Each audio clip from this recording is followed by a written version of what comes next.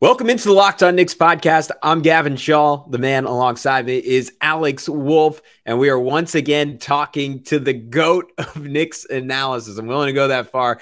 Benji Ritholtz does these incredible film breakdowns day in and day out. We are getting into why Julius Randle and Immanuel Quickley have struggled, how the Knicks can make their lives easier, and if the Cleveland Cavaliers have a chance, what adjustments do they have to make? What adjustments will they make? We'll talk about it all right now on Locked On Knicks.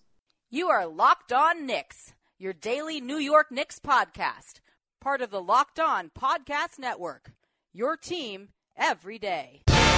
And I think we see Willis coming out. There he comes right now. Starks without a five. Ewing for the win. Yes! Puck left. Now fires it. He's good. And he's fouled. Anthony for three. Bang! That one goes down. Puts up a three. Bang! Bang! Randle knocks down the three. Becomes infectious.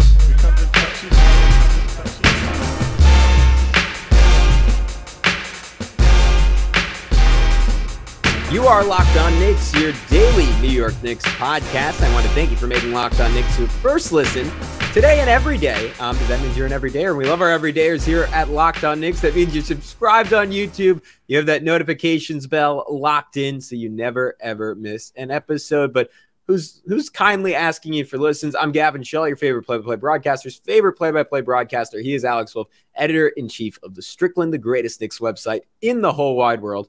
And today, as I noted in the intro, we are joined by Benji Ritholtz of Knicks Film School, and you can follow him on Twitter at Ben Ritholtz NBA to continue breaking down this Knicks Cavs series. If you missed it, we had a part one where we got into Tom Thibodeau, how good of a job he's been doing, what adjustments he's made that have empowered the Knicks, and also RJ Barrett and all of his successes for everyone who rightfully accuses me, and I think to a slightly lesser degree, Alex, of being RJ haters. That is the episode for you. This one is all about fixing the other guys. So we'll get into it right now with Benji Ritholtz. If we're talking, though, about other guys that aren't really putting it together at this particular moment, there are two actual guys that are putting on performances so far in the playoffs that are smidge concerning. That's Julius Randle and Immanuel Quickley. And as much as we hate to lump Quickley in there, or Julius for that matter, I mean, the guy's probably an all-NBA player this year. Those guys are struggling quite a bit. Julius, you noted it earlier, and I guess we could probably start on him. Like, he came out pretty strong in this series. He really did buoy the Knicks in that first game, in that first half especially. You know, gave them a scoring punch they needed, kind of his own little like Willis Reed style moment, coming out there, gutting it out on that sprained ankle and, you know, scoring, looking like himself. But pretty much in how many quarters have we been through since then? 12, 14 quarters since then, does not look good. I mean, he looks uncomfortable. He can't get into any rhythm with his jump shot. And unfortunately, now we're starting to see, as you mentioned in this most recent game, that it's starting to seep into the defensive end and his defensive effort. And we're starting to see some of the worst tendencies that he can offer sometimes come out, where the shot's not falling. And now it's starting to get to, it seems at least that it's starting to get to him and, you know, affect his ability to keep his composure in all aspects of the game. What's your read on Randle right now? Is it really so simple as like, once the three start falling, things should get better? Because if you want to talk about a guy that, like, about getting into the lane being a skill, he's not doing a ton of that right now and seems to mostly be focused on those 3-point shots. And as a result, now that the threes aren't falling, it seems like nothing is really working for him at the moment, especially on offense. Yeah. I actually thought starting game 2, the defense fell off a cliff. And it didn't hurt them as much and as obviously as it did in game 4. But game 1, I thought he was particularly active. They asked him to blitz. That was the game plan, and he did it with like a fury. He forced a couple turnovers on blitzes on Garland that were, he's a freaking scary dude if he blitzes you. He's a huge athletic guy. Like, he's like a defensive end in football. Yeah, right. He's like a blitz. Exactly.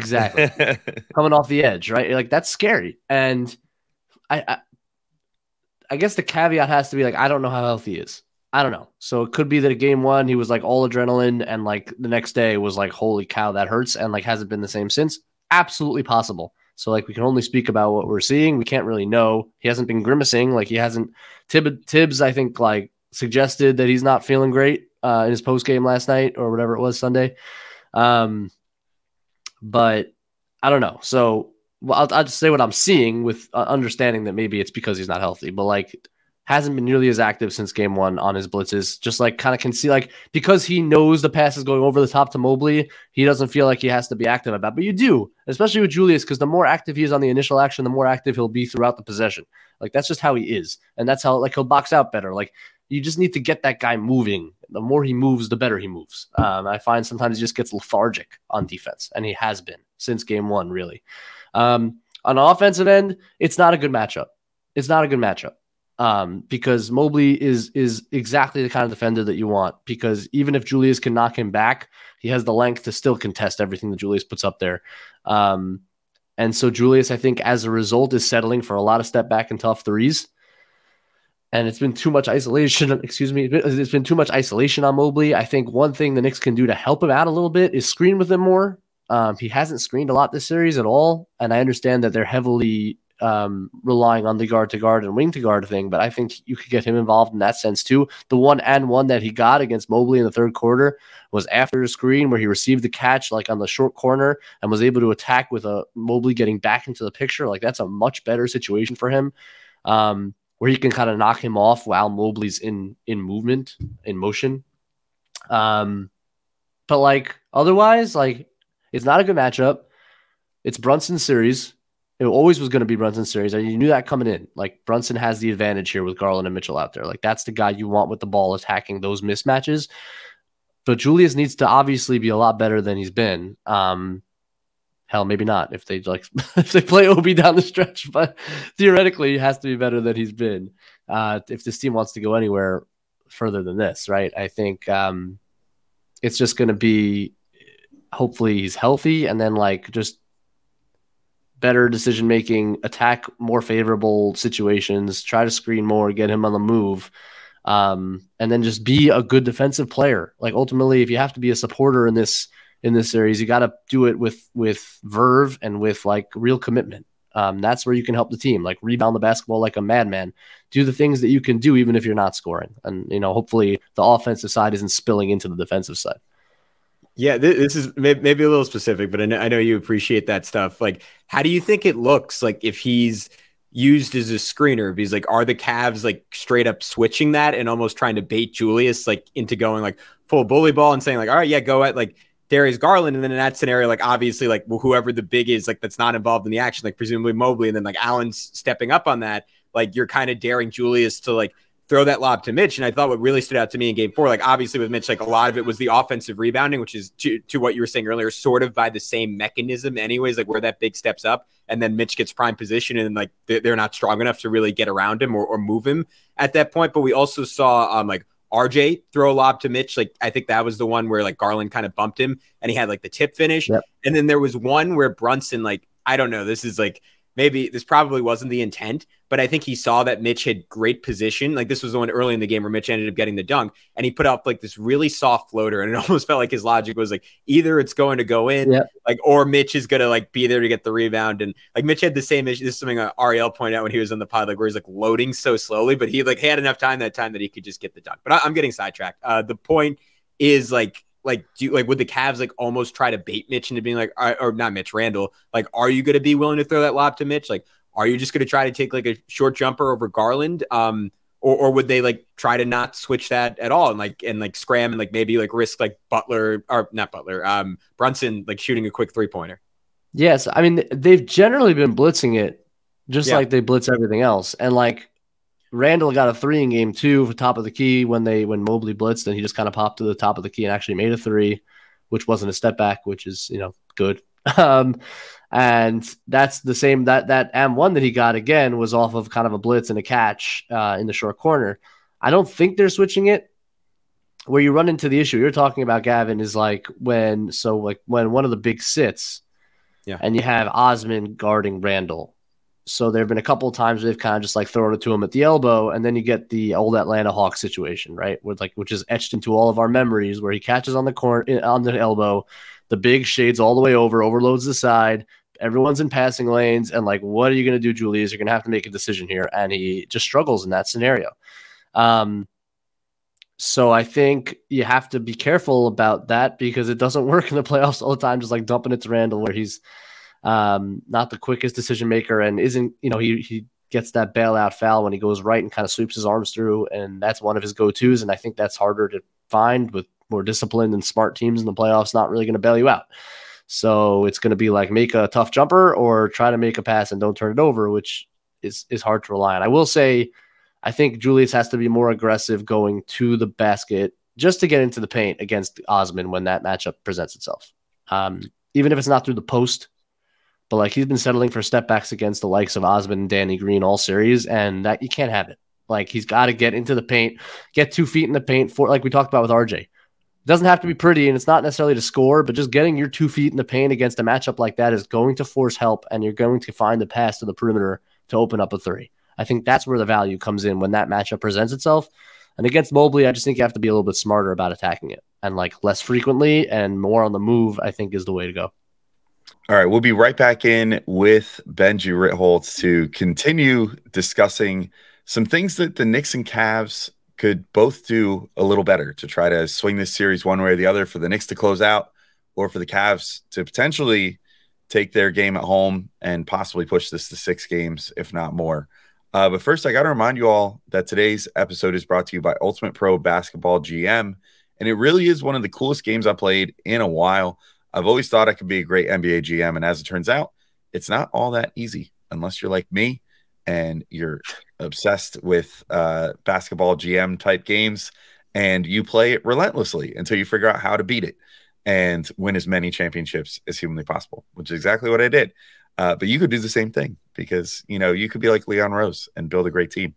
If you had the same thoughts and have fantasized about managing your own basketball franchise, go and download Ultimate Pro Basketball GM right now. The game allows you to manage every strategic aspect of a franchise, playing through seasons and leading your franchise and fans to glory as you build a historic dynasty. In the simulation, you're responsible for dealing with challenging personalities, hiring the right coaches and assistants, trading players, and making draft picks. Spoiler alert, draft picks, mega important. Do that when you play the game. And you're responsible for navigating your franchise through free agency at the draft and all the ups and downs of multiple seasons. All this is in a challenging and realistic game world. Ultimate Pro Basketball GM is completely free and playable offline. You can play on the go as you want and when you want to. And I've totally loved taking the New York team. I think they were called the New York Bucks, weirdly enough, which foreshadowing maybe for the next round if the Bucks make a comeback in their series, but probably not. But at any rate, you like go in and your owner tells you that the team is totally terrible and needs to be drug out from the gutter and this, that, the other. Really resonated with me as a Knicks fan. I found it the story was just top notch for a Knicks fan. It really just hit home. Painfully so, it sounds like. Painfully so. So, but it makes it that much better when you do just like Leon Rose and put together a great team. So, Locked On Knicks listeners can get a 100% free boost to their franchise when using the promo Locked On in the game store. So make sure to check it out. To download the game, just visit probasketballgm.com. Scan the code or look it up on your favorite app store. That's probasketballgm.com. Ultimate Basketball GM. Start your dynasty today. And we also wanted to tell you about our friends over at Ibotta. Watch your closet grow after purchasing all of this season's latest trends. How about also watching your cash grow back with each purchase with Ibotta? A typical basket of groceries was over $50 more expensive at the end of 2022 than at the beginning of the year due to inflation. You could earn 2.5 times that in cash back from Ibotta, and even more depending on how much you use Ibotta. Ibotta gives you real cash back, not points. Other apps gives you points that don't amount to much. With Ibotta, you get real cash back that you can cash out to your bank account, PayPal, or gift cards. You can earn cash back on hundreds of online brands and retailers too. When you start with Ibotta, including Lowe's, Macy's, Sephora, Best Buy, and more, Right now, Ibotta is offering our listeners $5 off just for trying Ibotta by using the code LOCKED. When you register, just go to the App Store or Google Play Store and download the free Ibotta app and use code LOCKED. That's IBOTTA in the Google Play or App Store and use code LOCKED. Well, Benji, to move to the other guy that I mentioned a moment ago. Yeah. Immanuel Quickley.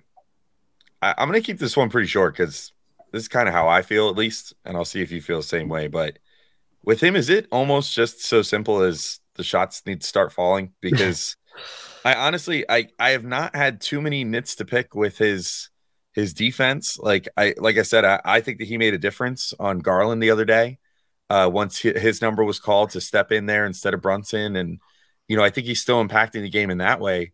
Just the scoring is not there right now. And I think it mostly just comes down to just one of these stretches, just with unfortunate timing that we've seen from Quickley in his career where he just kind of can't find the hoop right now.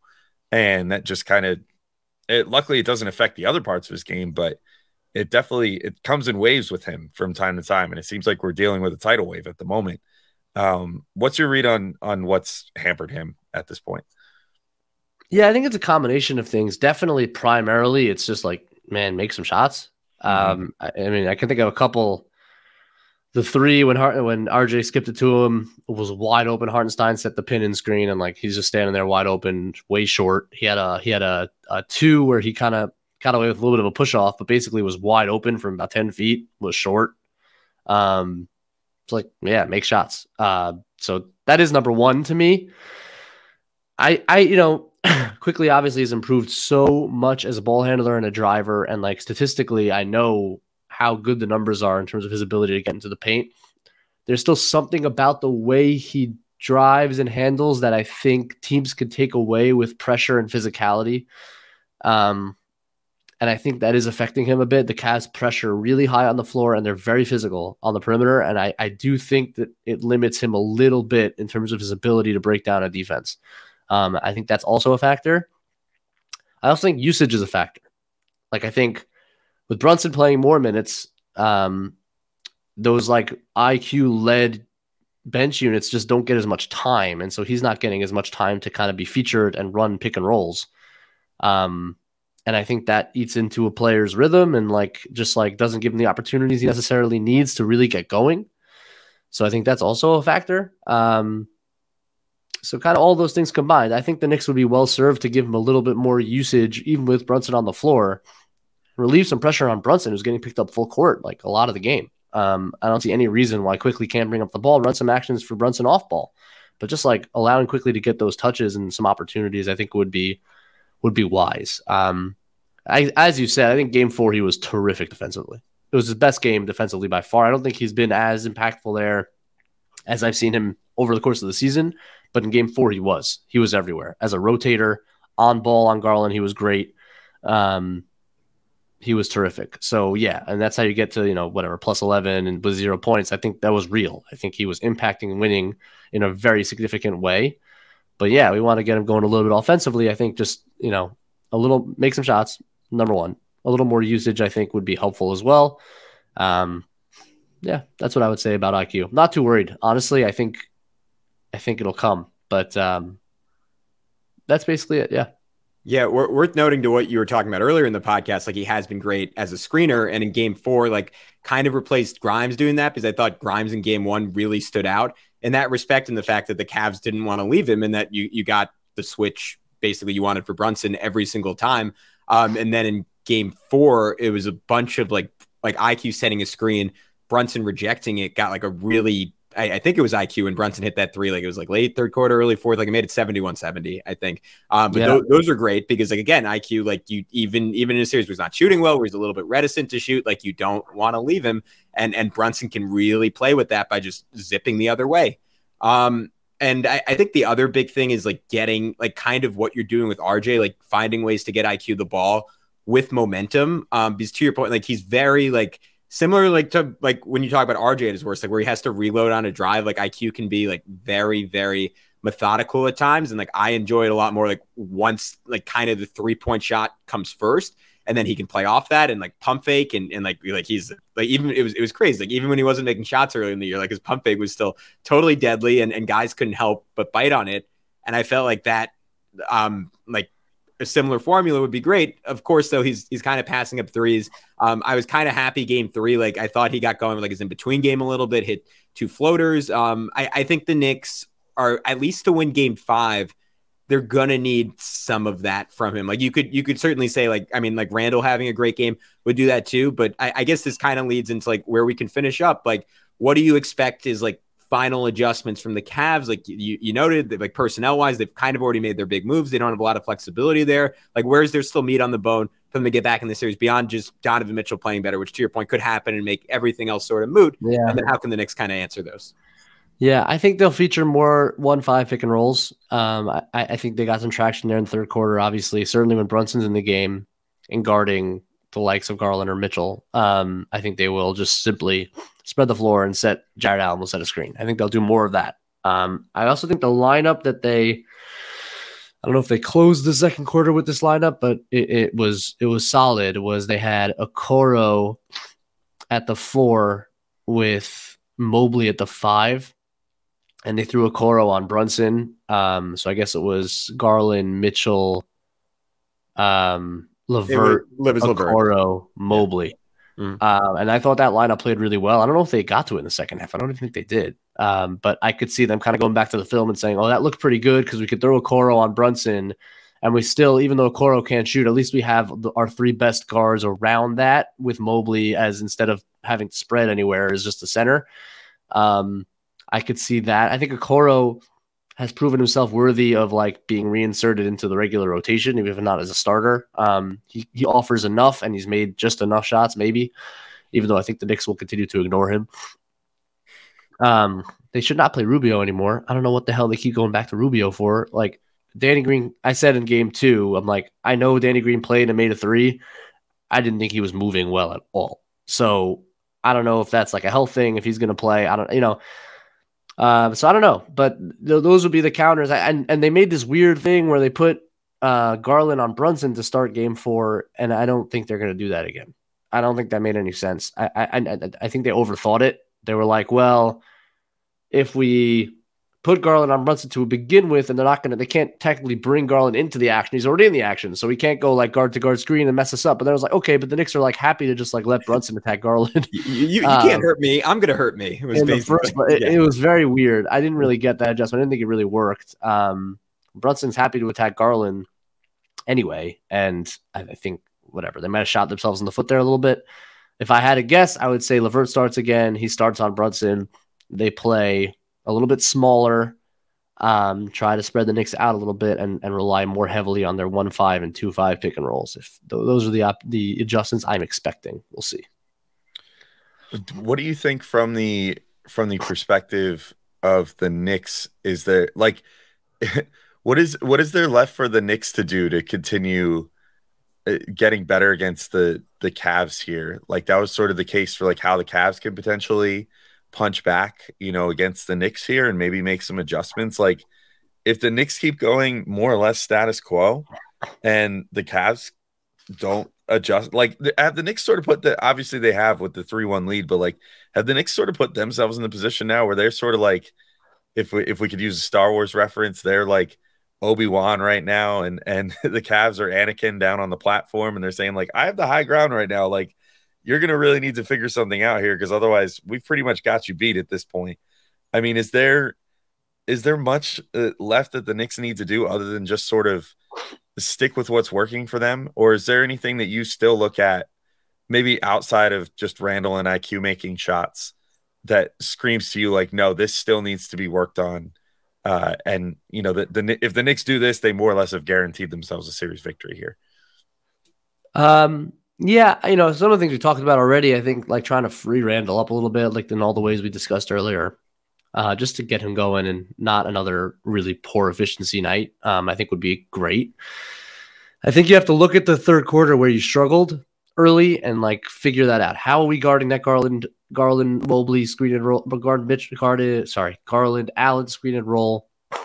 How is Brunson tracing over if he's the one guarding it? He just needs to be a little bit better. I think you you're watching the film and you're like pointing out, hey, Jalen, you got to get over the screen. You got to pursue from behind so that Mitch can, you have to just be a little sharper so that Garland doesn't go off. We've now seen 2 different times where Garland's really gone off. And I think they're susceptible to it, obviously, the Knicks. So you have to try to clean it up, be a little bit tighter in your pick and roll coverage. Maybe Mitch is a little bit higher up to prevent the pull-up 3. But otherwise, I think just tightening that up. And then you have to, on Mitchell, I think they've done as well as you could do. He might go off, but I don't think it'll be because the Knicks are not doing the right thing. But Randle defensively, I think, is the other one where it's be game 1 Randle. Blitz with aggression, recover with aggression, box out with aggression. Let me see that Julius Randle, because otherwise everyone on the defensive end is really giving everything they have. Hard to really point to anything else on the defensive end. They've been so good on defense.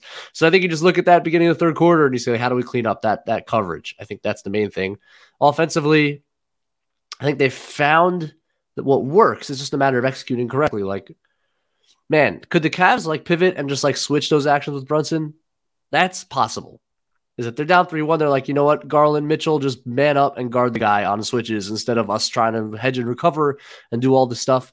So I could see that, and that would be interesting. And I think Brunson can attack that every time. You probably have to be a little bit selective and not shoot every shot for the rest of the game. But I think I'm not worried about that. I just feel good about Brunson handling that, So yeah, other than that, I don't know. Those are the things you got to clean up. Otherwise, stick to the script. Beat them on the boards again. One of the more surprising things about this series is that they've won the turnover battle. And that was not one that I expected them to win because the Cavs are one of the best in the league at forcing turnovers. The Knicks are one of the worst at forcing turnovers, but they've actually forced the Cavs into a lot of turnovers, and the Knicks haven't turned it over at all. Game 4, I think they only had 10. So you got to stay with that, right? Careful with the ball, keep mixing up your coverages and trying to force turnovers on the other end.